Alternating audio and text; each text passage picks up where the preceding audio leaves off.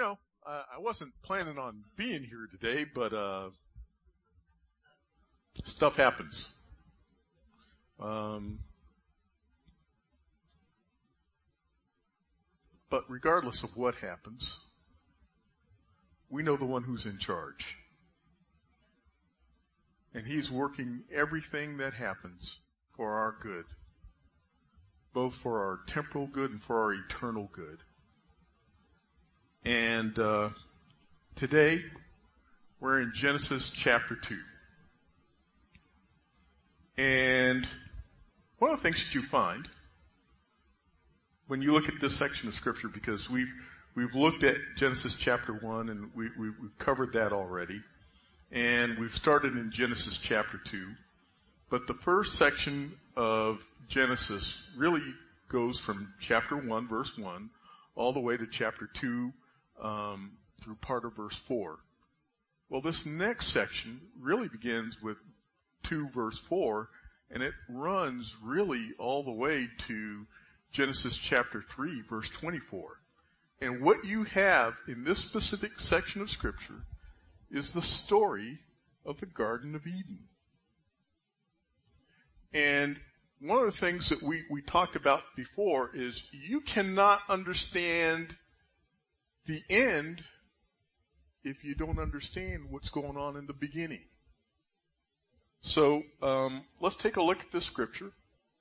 And let's start with Genesis chapter 2, verse 4.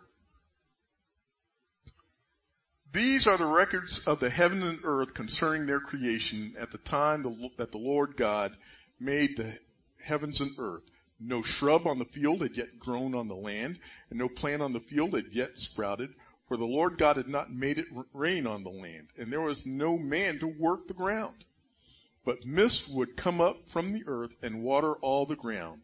Then the Lord God formed the man out of the dust from the ground, and breathed the breath of life into his nostrils, and the man became a living being. The Lord God planted a garden in Eden in the east, and there he placed the man he had formed. The Lord God caused to grow out of the ground every tree pleasing in appearance and good for food, including the tree of life in the middle of the garden, as well as the tree of the knowledge of good and evil. A river went out of Eden to water the garden, and from there it divided and became the source of 4 rivers. The name of the first is the Pishon, which flows through the entire land of Havilah, and there is gold. Gold from that land is pure. Bdellium and onyx are also there. The name of the second river is Gihon, which flows through the entire land of Cush. The name of the third is Tigris, which runs east of Assyria. And the fourth river is the Euphrates. The Lord God took the man and placed him in the Garden of Eden to work it and to keep it. And the Lord God commanded the man, "You are free to eat from any tree of the garden, but you must not eat from the tree of knowledge of good and evil, for on the day you eat of it, you will certainly die." Then the Lord God said, "It's not good for the man to be alone. I'll make a helper corresponding to him." The Lord God formed out of the ground every wild animal and every bird of the sky, and brought to each to the man to see what he would name it. And whatever the man named a living creature, that was its name. The man gave names to all the livestock, to the birds of the sky, to every wild animal. But for the man, no helper was found corresponding to him. So the Lord God caused a deep sleep to come over the man, and he slept. God took one of his ribs and closed the flesh at that place. Then the Lord God made the rib that he had taken from the man into a woman, and brought her to the man. And the man said, "This one at last is bone of my bones and flesh of my flesh. This one shall be called woman, for she was taken from man. This is why a man leaves his father and mother and bonds with his wife, and they became one flesh. Both the man and his wife were naked, yet felt no shame." Let's pray. Lord, we thank you for the truth of your word. Lord, I pray that you would open the hearts and minds of every person here. Lord, I pray that you would speak to each one of us And Lord, I pray that each one of us would draw closer to you as we grow in our knowledge and understanding of your word. Lord, guide us. These things in Jesus' name we pray. Amen. So, Bill preached through some of the first part of this, and I just want to recap just a few things here. One of the things that you see, really starting at verse 4, is we see that God is referred to as the Lord God. Now, when you take a look at Genesis chapter 1, the word you find used for God is the word Elohim. And this is kind of a general term for God. Okay? But here, we see Yahweh Elohim. Well, the reason it's translated as Lord God is because, well, the Jews, they never pronounced his name, Yahweh. It was seen as too holy. So what they always did was they translated it as Adonai or Lord. And in this case, it's the Lord God. One of the interesting things is in the Torah, in the 5 books that Moses wrote, outside of Genesis chapter 2 and 3, he only uses it one other time, and it's in Exodus chapter 9 verse 30. And I don't want to waste the time to go there because we have so much to cover. But when you take a look at Genesis chapter 2 and 3, he is referred to as the Lord God no less than 20 times.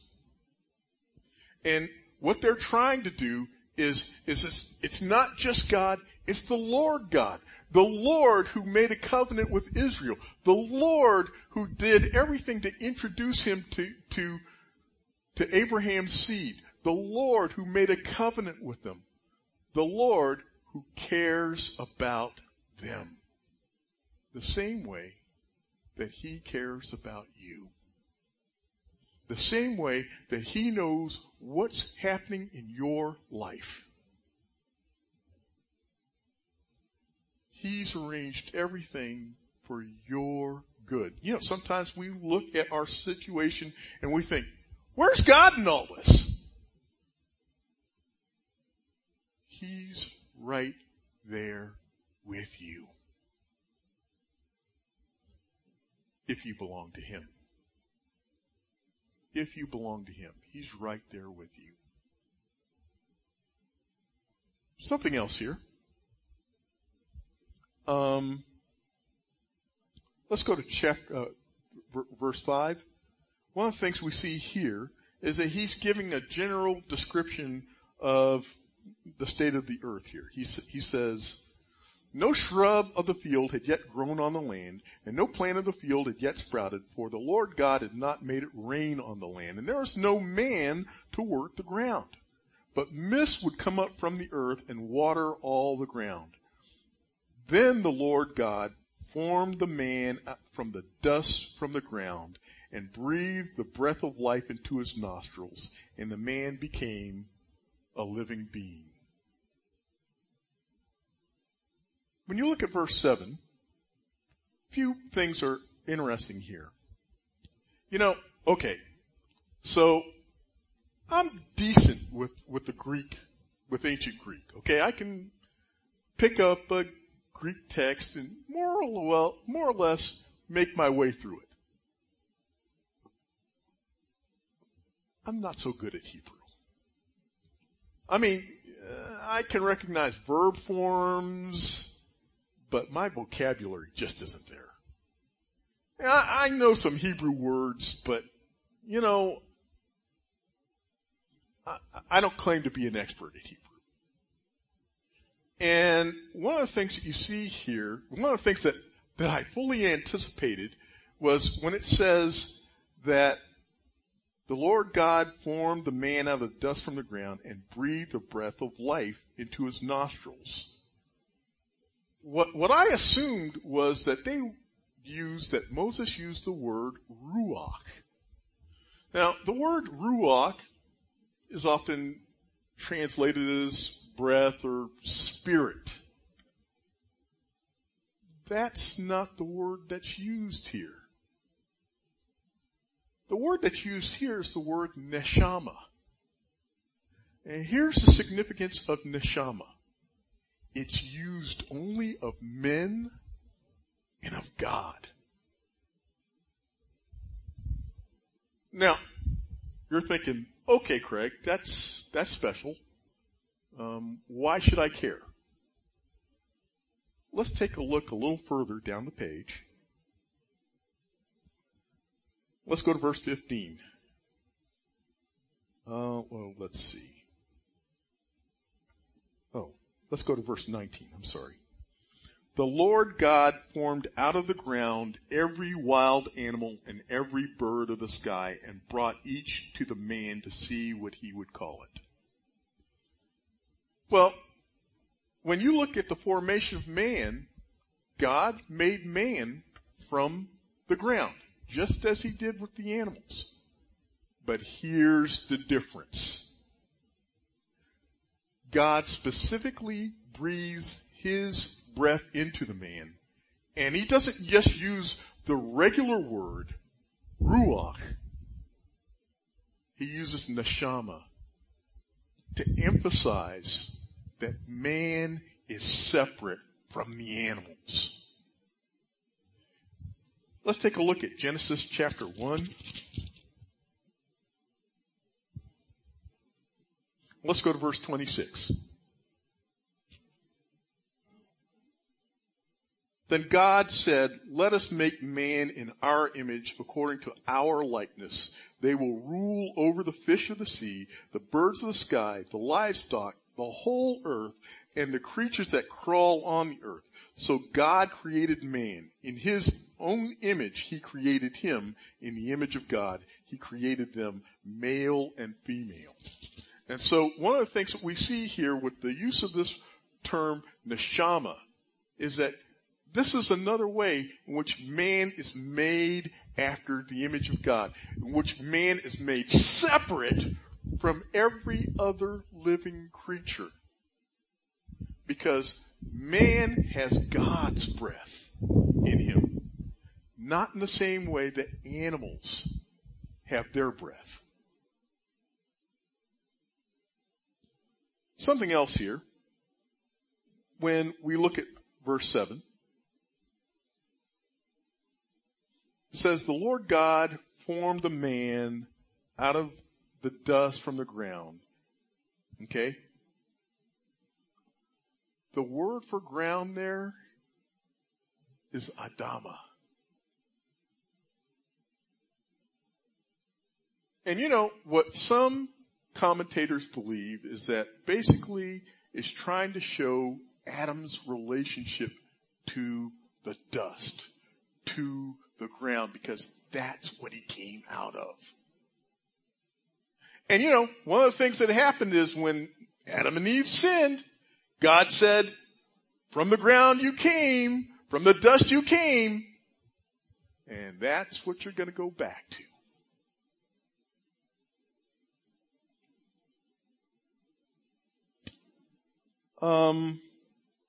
Let's go back to the text. Verse 8.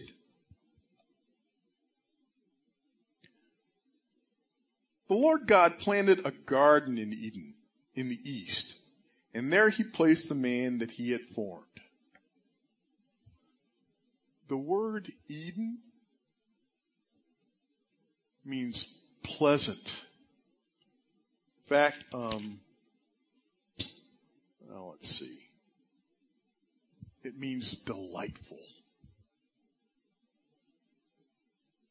So this place, Eden, we got a general idea where it is because, you know, he mentions that there are 4 rivers that come out of it. And, you know, we don't know where 2 of those rivers are, but we do know where 2 of the others are. And he mentions, you know, the Tigris and Euphrates, which still exist today. And so, you know, most Bible commentators place Eden somewhere in Armenia, near Mesopotamia. So it's an actual physical place. And this idea of Eden, well, it's this idea of an oasis. It's delightful. It's beautiful. In fact, let's take a look at Genesis chapter 13.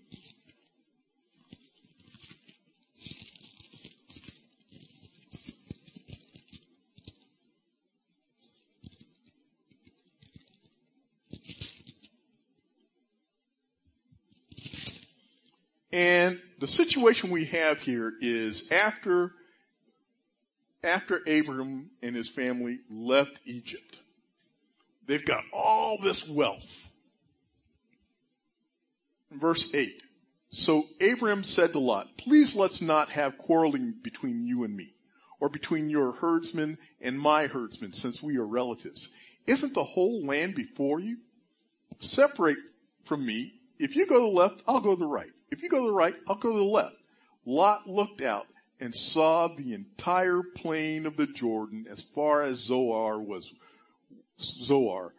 well watered everywhere, like the Lord's garden and the land of Egypt. And so the Lord's garden, or the Garden of Eden, it's well watered. Now, you have to remember, this part of the world is largely what? Desert! And what you've got is a place with trees and rivers. It's well watered. It's beautiful. Yeah, beautiful. We also see another picture of Eden. Let's go to Ezekiel chapter 28.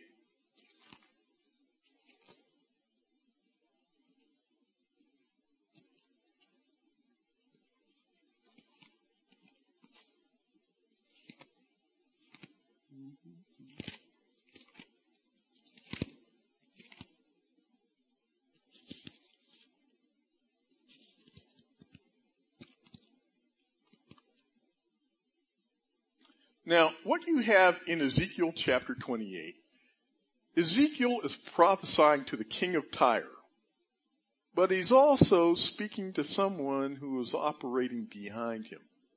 More specifically, he's talking to and about Satan here. And let's go to verse 11. Ezekiel 28 verse 11. The word of the Lord came to me, Son of man, lament for the king of Tyre, and say to him, this is what the Lord says. You were the seal of perfection, full of wisdom and perfect in beauty. You were in Eden, the garden of God, with every kind of precious stone covered you. Carnelian, topaz, and diamond, beryl, onyx, and jasper, lapis lazuli, and turquoise, and emerald. Your mountings and settings were crafted in gold. They were prepared on the day that you were created. You were an anointed guardian cherub, for I had appointed you. You were on the holy mountain of God. You walked among the fiery stones. From the day that you were created, you were blameless in your ways until wickedness was found in you. Through the abundance of your trade, you were filled with violence, and you sinned. So I expelled you in disgrace from the mountain of God and banished you, guardian cherub, from among the fiery stones. Now, what's the significance of all this? In Eden, it was on a mountain. Okay? And here's what the ancients thought. In general, when you look throughout the ancient Near East, they believed that the gods lived in the mountains, far away from everybody else, separate from the realm of men. Boy, that's a lot of noise there. It's like I'm full of wind or something. Yeah. So, what we see is that in Eden, yeah, it's set on this mountain. And there's water. It's lush. It's delightful. It's full of pleasure and beauty. But there's some other things we need to see when we look at Eden.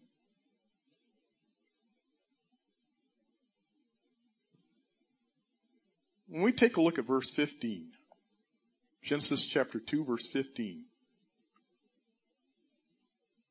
The Lord God took the man and placed him in the Garden of Eden to work and watch over it.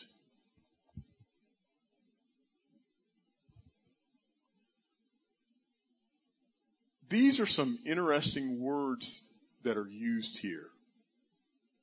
To work and to keep it. To work it and guard over it. We see these words used in Numbers. In Numbers chapter 3. Let's go to Numbers 3.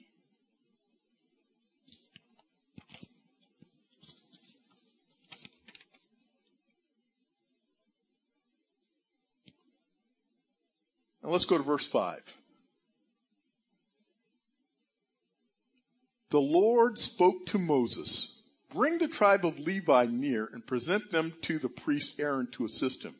They are to perform duties for him and the entire community before the tent of meeting by attending to the service of the tabernacle.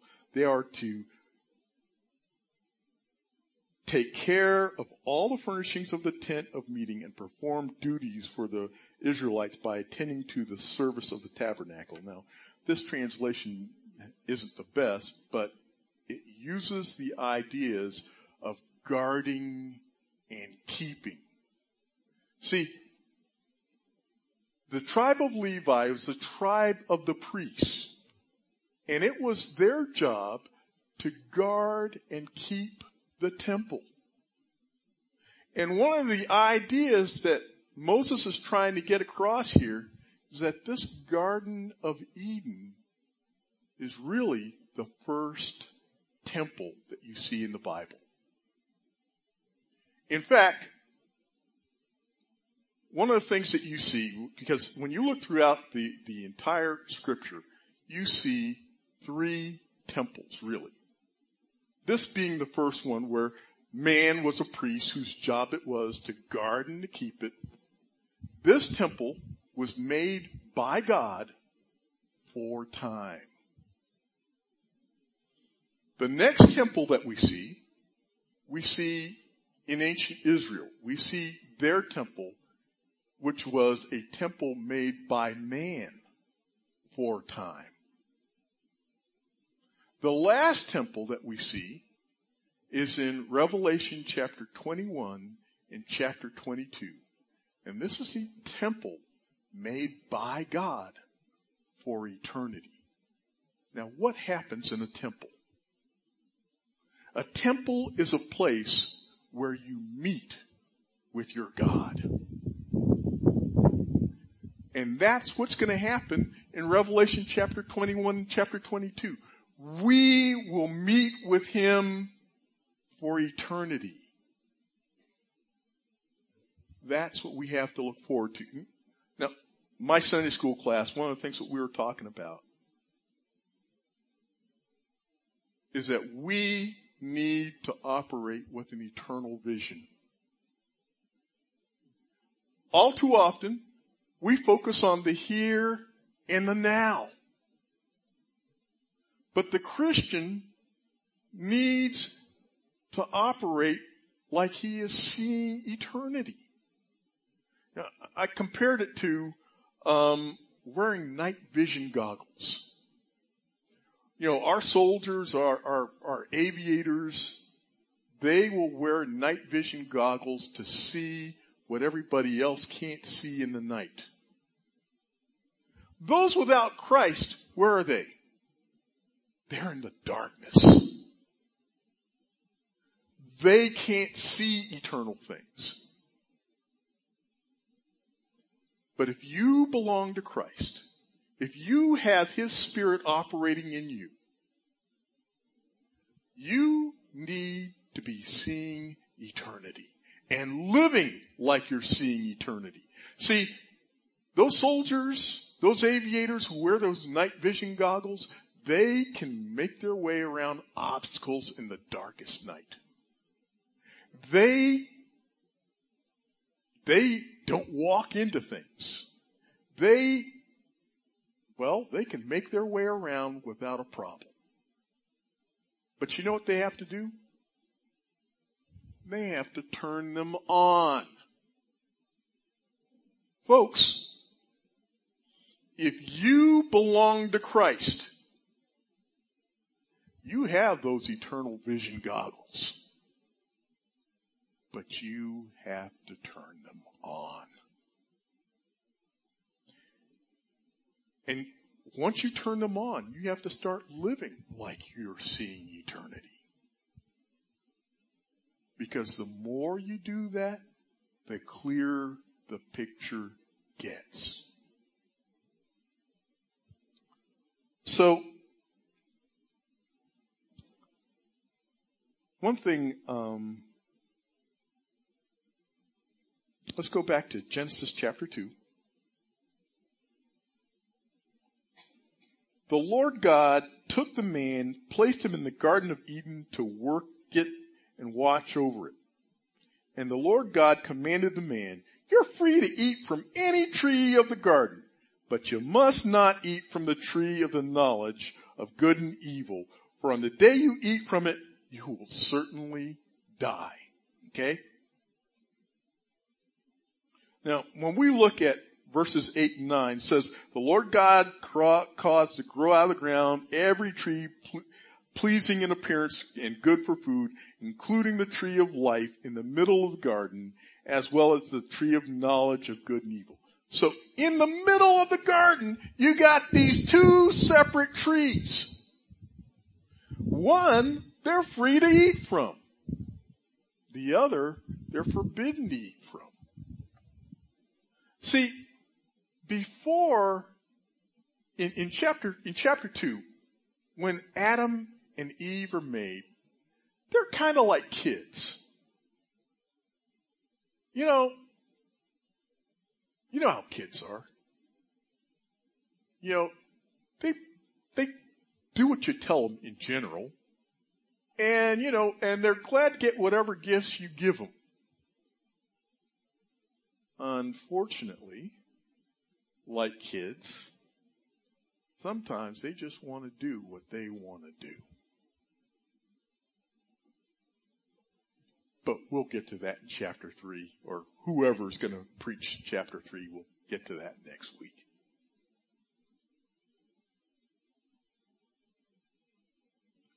Let's go back to Genesis chapter 2, verse 16. And the Lord God commanded the man, you're free to eat from any tree of the garden, but you must not eat from the tree of knowledge of good and evil, for on the day you eat from it, you'll certainly die. Then the Lord God said, it's not good for man to be alone. I will make a helper corresponding to him.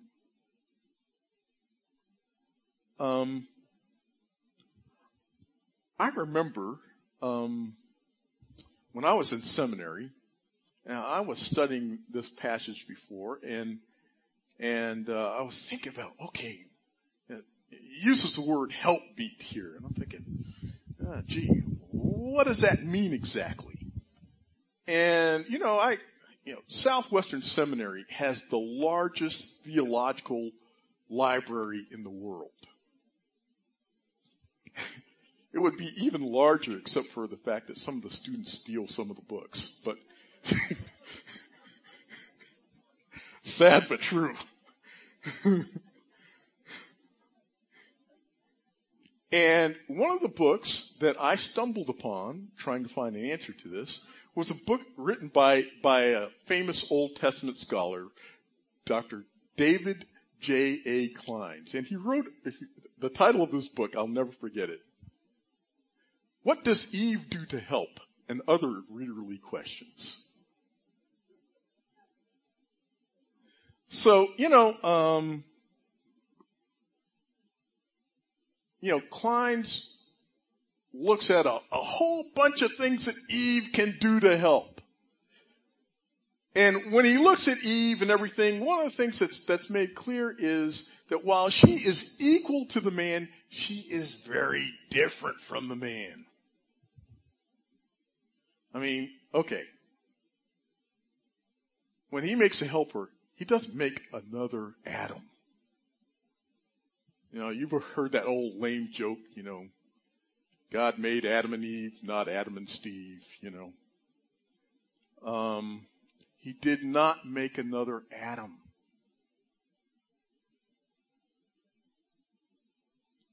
And what Klein's notes is that what Eve does to help is she helps the man to accomplish the first command that man is given in Genesis chapter 1. Let's take a look at Genesis chapter 1.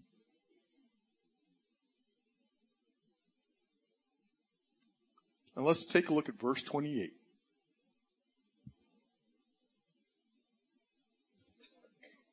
God blessed them, and God said to them, "Be fruitful, multiply, fill the earth, and subdue it." Well,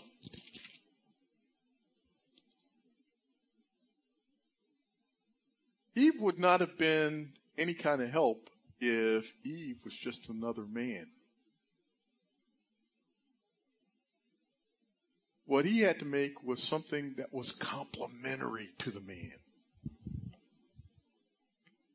And let's take a look at verse 19. Chapter 2, verse 19.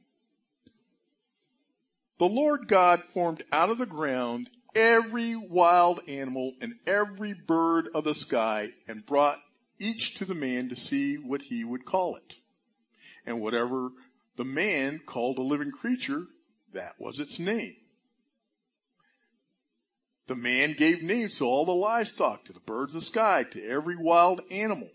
But for man, no helper was found corresponding to him. Now, few things. As we saw earlier, God formed every living creature out of the ground. But they were different because they did not have His breath in them. Okay? Those other things were not made after the image of God as man was. Here's something else. The man, okay, he's got two jobs, okay? So he was supposed to guard the garden and keep it. But then he also has this other job of naming the animals. Which I'm thinking is a good gig if you can get it. But in any case, when you name something in the ancient culture, if you name something, you have authority over it. Now, one of the things we saw when we looked at Genesis chapter 1, starting with verse 26, is that man was given dominion over all of the animals. And so, this is part of fulfillment of that. He's naming all the creatures. But one of the things it says here, the man gave names to all the livestock, to the birds of the sky, to every wild animal, but for man, no helper was found corresponding to him. So, Adam saw, well, okay, these are two bears, and these are two giraffes, and these are two sharks, and these are two ostriches, and these are, and it must have dawned on him that, hey, there's only one of me. And it's probably at this point that it says, so the Lord God caused a deep sleep to come over the man, and he slept. God took one of his ribs and clothed the flesh at that place. Then the Lord God made the rib that he had taken from the man into a woman and brought her to the man. So, it's interesting, you find a lot of commentaries about the fact that she was made from the rib of man. And Matthew Henry probably gives the best summation when he says, God made Eve, made the woman from his rib, not from his head, so that she could be over him, and not from his feet, so that he could stand on her, but from his rib, where she would be beside him. And his ribs are under his arm, where he could hold her, and near his heart, where he would love her.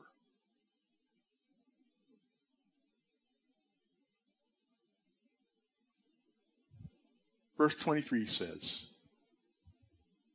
and the man said, this one at last is bone of my bone and flesh of my flesh. This one will be called woman, for she was taken from man. Now, the first part of this verse, it says, bone of my bone and flesh of my flesh. This is used a number of times throughout Scripture. Let's take a look at Genesis chapter 29.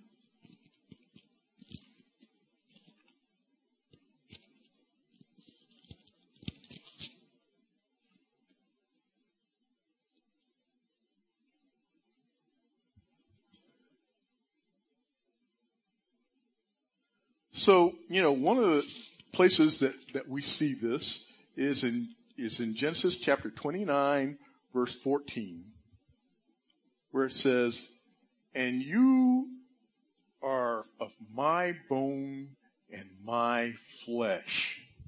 And we see this used a number of other times, like in Judges chapter 9, verse 2, and 2 Samuel chapter 5, verse 1, and 2 Samuel chapter 19 verses 13 and 14, where basically people are recognizing their kinship, their relationship to someone by saying, you are of my flesh and blood. You are bone, you are of my bone, you're of my flesh. Here's something else. And the man said, this one at last is bone of my bone and flesh of my flesh. This one will be called woman, for she was taken from the man. Adam names her. What's the significance of naming? You have authority over it. You have dominion over it. Now here's the thing. Both man and woman are made after the image of God. Both men and women are over the animals. But you know what? There is an order. The man is over the wife. Let's take a look at Ephesians chapter 5.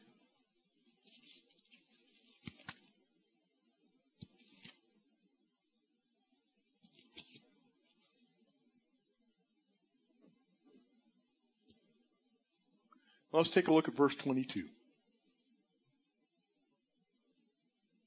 Wives, submit to your husbands as to the Lord, because the husband is the head of the wife, as Christ is the head of the church. He is the Savior of the body. Now, as the church submits to Christ, so also wives are to submit to their husbands in everything. Husbands, love your wives, just as Christ loved the church and gave himself for her, to make her holy, cleansing her with the washing of the water by the word. He did this to present the church to himself in splendor, without spot or wrinkle or anything like that, but holy and blameless. In the same way, husbands are to love their wives as their own body. He who loves his wife loves himself. For no one ever hates his own flesh, but also provides and cares for it, just as Christ does for the church, since we are members of his body. For this reason, a man will leave his father and mother and will be joined to his wife, and the two will become one flesh.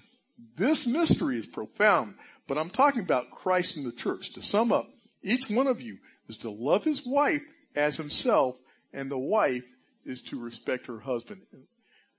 You know, over the years, I've had to do my share of marital counseling, and let me tell you, I really don't enjoy that, especially being a single man.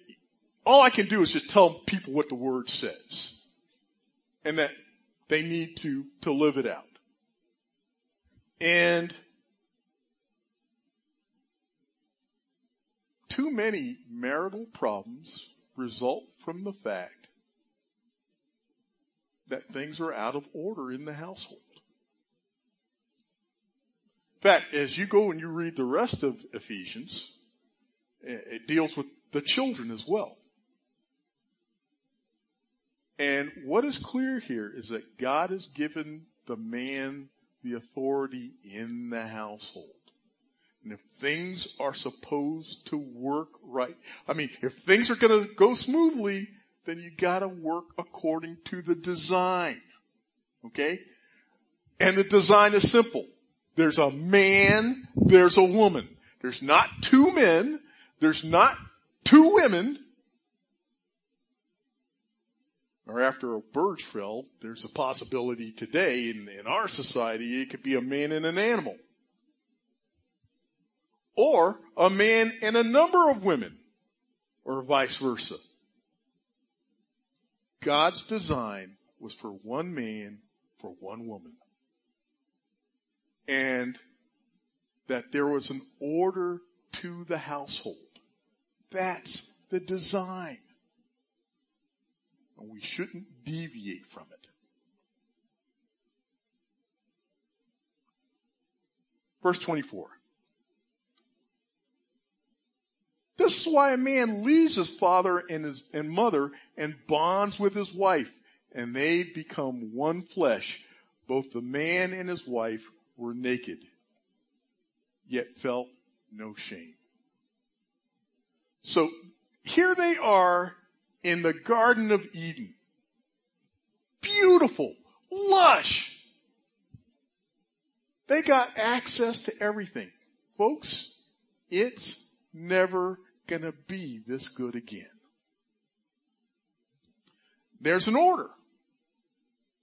You have the man, you have the woman, and then you have the animals. But it's interesting what you see when you start to look at chapter 3. Because when you look at chapter 3, the quick and dirty is this. You get a reversal of that order. You go from the animals to the woman to the man in this rebellion.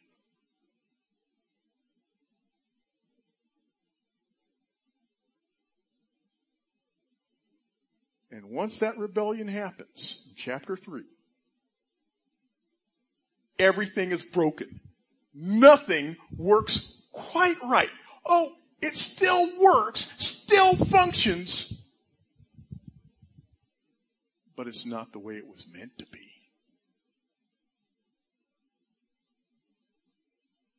When you get to the end, in Genesis, in Revelation chapter 21 and 22,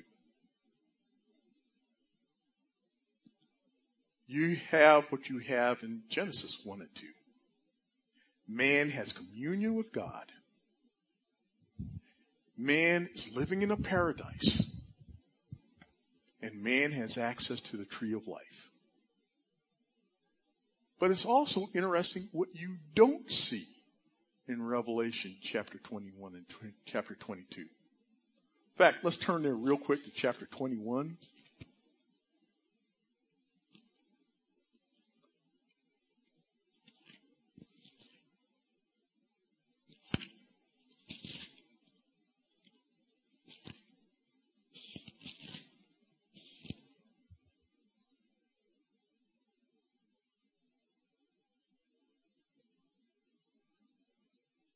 Chapter 21 verse 1, Then I saw a new heaven and a new earth, for the first heaven and the first earth had passed away, and the sea was no more. So the first thing you don't see in this new heaven, this new earth, is you don't see a sea, because as we discussed earlier, the sea was representative of disorder, of lawlessness, of chaos, of sin. Which is why, throughout the Bible, God does these great miracles dealing with water. Dividing the Red Sea, walking on the water, all of these sorts of things. Here's something else you don't see in Revelation chapter 21 and chapter 22. You don't see the tree of the knowledge of good and evil. Here's a third thing you don't see in Revelation chapter 21 and 22. You don't see marriage. Turn with me to Matthew chapter 22.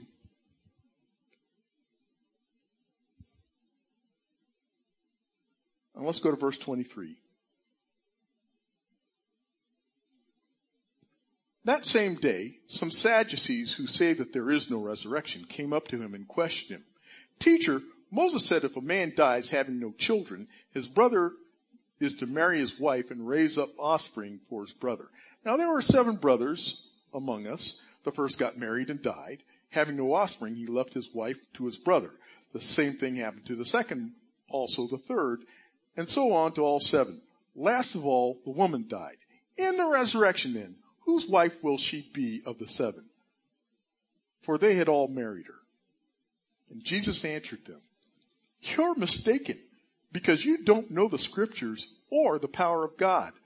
For in the resurrection, they neither marry nor are given in marriage, but are like angels in heaven.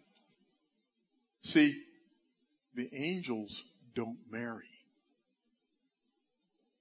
See, marriage is something, marriage and family are something for time. They're not for eternity. Let me tell you something else that you're not going to see in the new heavens and the new earth.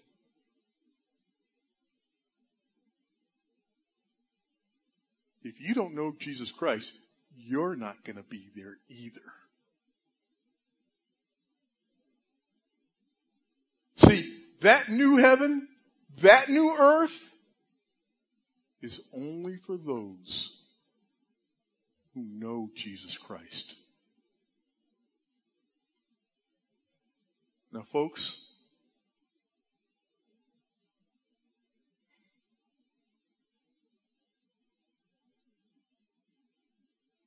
I hope we're all there.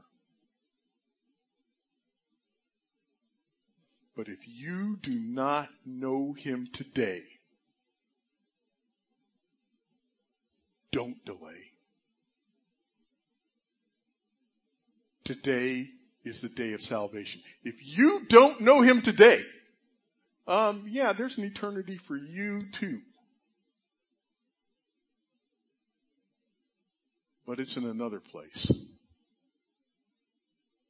And it's apart from God. And it is an endless eternity separated from him in a place that is not pleasant at all.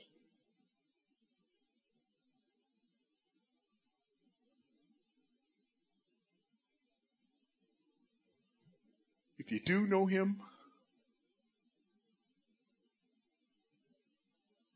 turn on those eternal goggles. Start looking at eternity. And live to glorify him today. Let's pray. Lord, we just thank you for the truth of your word. Lord, I pray that if there is anyone who doesn't know you,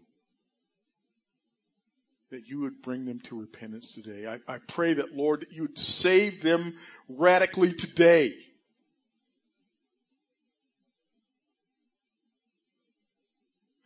And Lord, for those of us who do know you, I pray that, Lord, that we would strive to glorify you in every aspect of our lives.